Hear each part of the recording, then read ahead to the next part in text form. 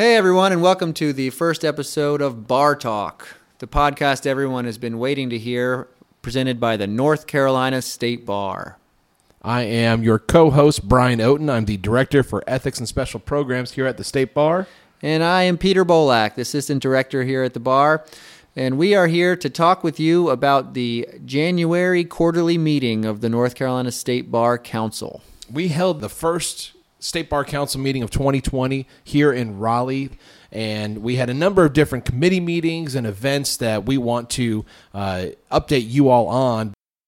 I think we'd be remiss if we didn't point out one of the best events of the week, which was the joint dinner that the bar held with the Bar Association. Now, for those of you out there that are listening, I'm hoping you all know that the State Bar is different from the Bar Association. Peter has gone around the state telling everybody that we are different. But, Peter, in your experience, have you noticed that people still confuse us? That's typically my first goal and major goal of any CLE is like if we leave with you guys knowing there's a difference between the bar and the State Bar and the North Carolina Bar Association, then we've achieved something. No.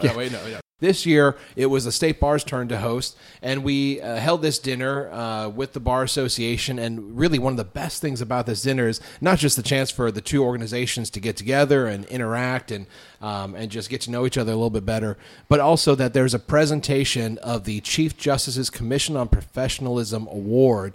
So this year, we had 3 recipients. Peter, do you have those? Yeah, I mean, really, what a class. The 3 recipients this year were the Honorable Justice Patricia Timmons Goodson, the Honorable Fred Lind, and legendary civil rights lawyer James Fergie Ferguson from Charlotte.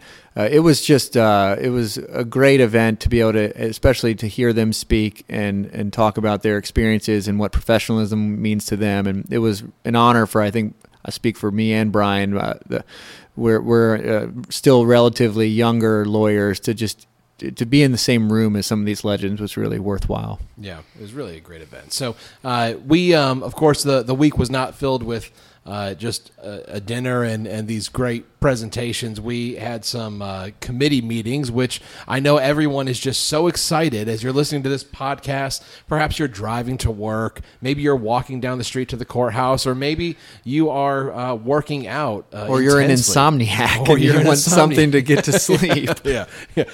All of those are options for listening to this. But that being said, one of the things that we want to do here at the bar is make sure that you, the profession, the public, whoever's listening, are aware of what's going on at the State Bar, because the last thing that anybody at the bar wants folks to think is that the State Bar and the regulation of the profession is conducted by a bunch of people in a building in downtown Raleigh. There's a lot of different committees that meet. There's a lot of lawyers from across the state that get together and participate in this. And this is our opportunity to share with you what's happening, let you know what's going on so you can participate, perhaps offer some comments or feedback, and just generally know what's going on with our profession. What's our first topic? So the first topic, we're going to talk about the committee that's been appointed to review the ABA amendments to the rules on advertising. Now, before you go and just turn this thing off, before you start skipping ahead 15 seconds trying to get to the next segment, let me just make this really quick and tell you that this is going to be important to you in a couple of months. So back in 2018, just as a bit of background, the ABA amended the model rules of professional conduct on advertising. There was, I'm not going to get into the details, but I'll just tell you that their general thought was that, and I have to say I agree with this, the rules on advertising were written when advertising was in a different medium entirely. We were talking about newspaper ads and telephone calls and things of that nature, and the internet has changed everything. So the rules have tried to play some catch-up. Their attempt to amend the rules has been that catch-up here. So what we are doing at the North Carolina State Bar, we've looked at those amendments, and we've been studying those amendments for about 18 months now. And we have been looking at every single word, determining which amendments we think we want to adopt. Every in North single Carolina. word. Yeah, and I really mean every single word of both the text and the comments. The bottom line is that we are approaching the end. I'm happy to say that we are nearly through with our study, and we anticipate in April at the State Bar's next quarterly meeting to present a report, a summary of the recommendations that this committee is making with regards to those amendments. There are a number of amendments that we are recommending be carried over from the model rules to the North Carolina rules. And then there's some amendments that we are recommending that are a little more specific to our state because, of course, we don't want to just kind of have this blanket pull over of the model rules to North Carolina. We want to adopt rules that are appropriate and fitting for the profession here in North Carolina. So keep an eye out for that. I know that's a huge teaser, and a lot of people are excited right now. How are we going to sleep between now and April? Well, you'll probably sleep Just fine. Listening just to the podcast. Listen to this podcast. But the bottom line is, when these things do come out, we really want folks to take a look at this, and I'll issue this little challenge. I dare you to look at the proposed amendments and not have an opinion. So the next thing that we would like to update you all on. State Bar has issues. The State Bar has many issues. Particularly, they have an issues committee. Peter, do you want to go over some of those issues? Yeah, and we're just going to kind of quickly talk about them because we'll be spending at other meetings this year, probably getting into a little more details about them. There's three major issues that that we're going to be looking at this year. First is going to be looking at different models of regulation from across the country. Are there new things that are being done at different states that we should be looking at here in North Carolina? Things like non-lawyer ownership of law firms or limited licensed paralegals that have ability to do limited types of law practice.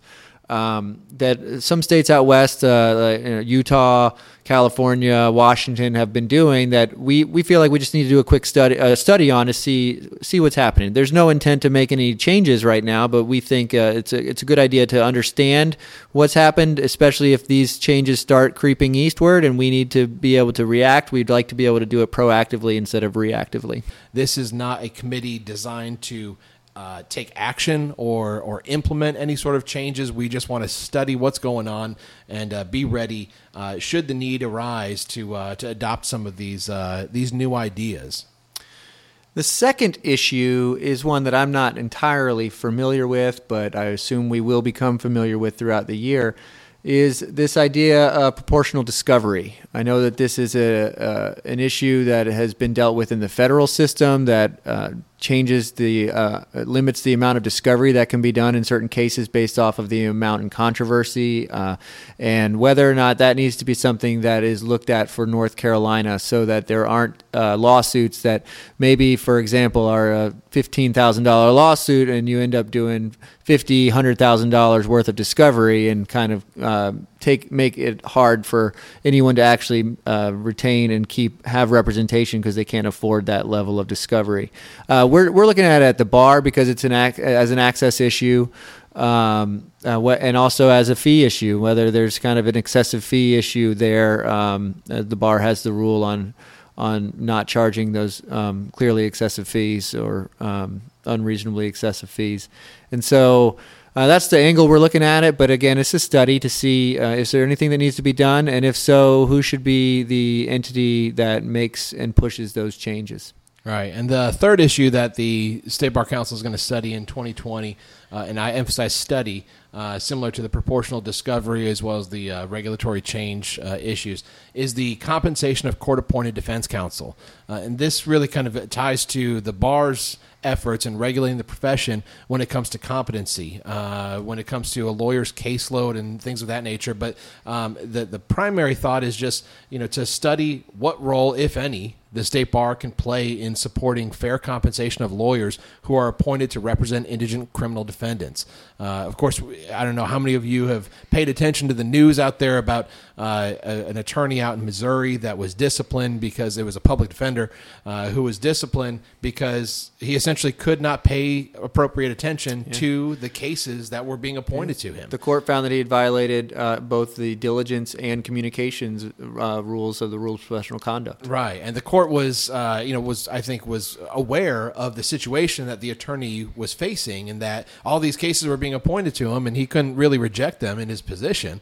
But it still is something where ultimately clients were being neglected. Yeah.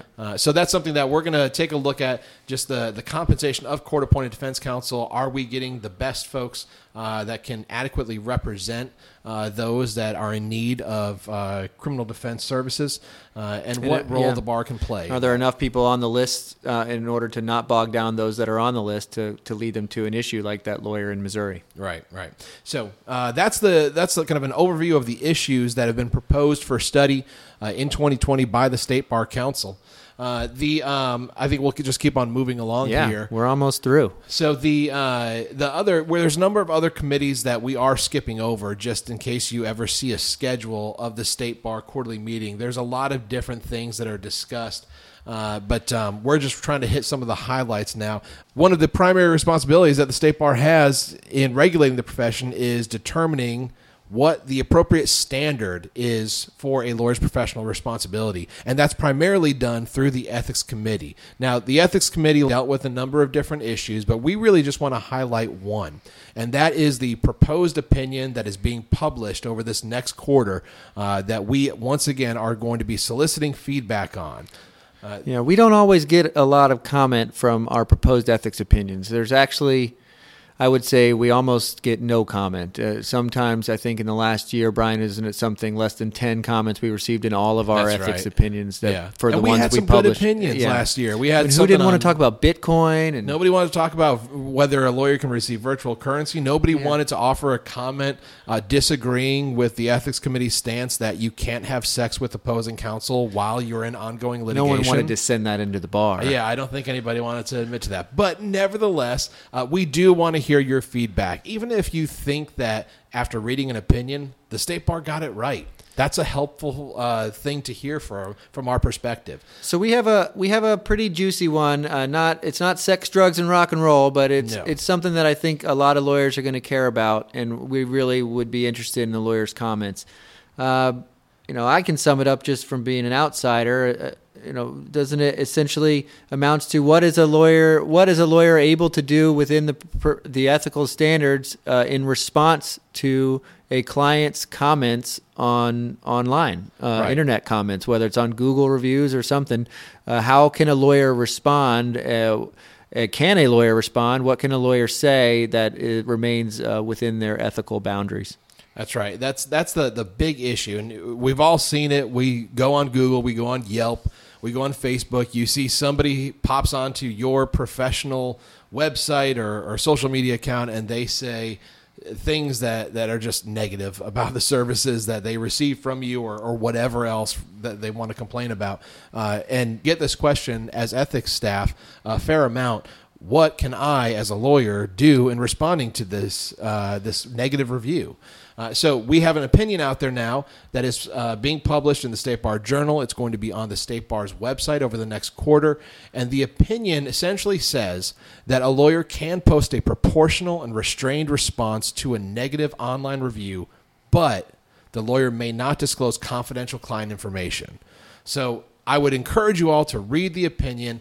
There's a lot of different. Doesn't it have to be in meme form or GIF form? Yeah. You can use memes. Emojis are outside the scope of the rules. No poop emojis. Yeah, no Is poop that a violation? I don't think we're going to say poop emojis in our podcast. Yes, we are. but yeah, no, we're essentially trying to give some guidance out there. And the interesting thing is that a number of other jurisdictions have already addressed this. So we are essentially looking at their analysis, conducting our own analysis, and coming out with this response or this particular answer that you can post a proportional and reasoned or a restrained response, but you can't disclose confidential client information. I think that's going to be maybe we'll get 5 or 6 good comments on that one. I would love to hear your comments. I know there are some folks that want to say, listen, if somebody says something false about me on the internet, then I want to respond with the facts about that client's case, or the way that somebody acted, or the fact that they say I didn't give them good services. Well, I got 3 of the 5 charges dismissed, and I want to tell everybody exactly what happened. But again, you read the opinion. I think you'll see the analysis, and if you think we got it right, I'd love to hear it. If you think we got it wrong, I'd love to hear it. So the moment everyone's been waiting for is the information about our grievance statistics for the past quarter. Brian, do you have those hot off the presses? I do have those statistics. So of the past quarter, the Grievance Committee considered 275 total files. Of those 275, 219 files were dismissed. 12 lawyers received letters of warning. 8 lawyers received admonitions, 3 lawyers received reprimands, 3 lawyers received censures, and 7 lawyers were referred to the Disciplinary Hearing Commission. Of those 7 lawyers referred to the DHC, that actually comprised 10 different files that the bar had received. So those files will be heard by the Disciplinary Hearing Commission. Also of note, 2 lawyers were referred to the Lawyer Assistance Program, and 4 lawyers were referred to the Trust Accounting Compliance Program. I think the numbers are about in line with past quarters. About 80% of cases were dismissed, which is important to note, both because I think that is one of those kind of urban legend, myth kind of things out there where that there's a conspiracy against lawyers across the state, when really 80% of the grievances that we deal with are ultimately dismissed. But the fact that there are 7 lawyers referred to the Disciplinary Hearing Commission in one quarter also shows that the bar does take seriously those lawyers that need to be removed or disciplined in the profession, suspended in some way. We're always trying to strike that balance, and I think these stats kind of show consistently what the State Bar does. Agreed. Well, that should do it for our first edition of Bar Talk here, the January quarterly meeting edition. Look for future episodes to come out, hopefully some little short one-off episodes to explain different topics around the State Bar, but we were happy that you would join us and hear us explain everything that happened at the quarterly meeting, and we hope to see you at a future meeting, or just to hear comments from you from the opinions that are posted in the Journal and on our website. Submit those comments. We want to hear from you. Otherwise, this is Peter and Brian signing off from Bar Talk.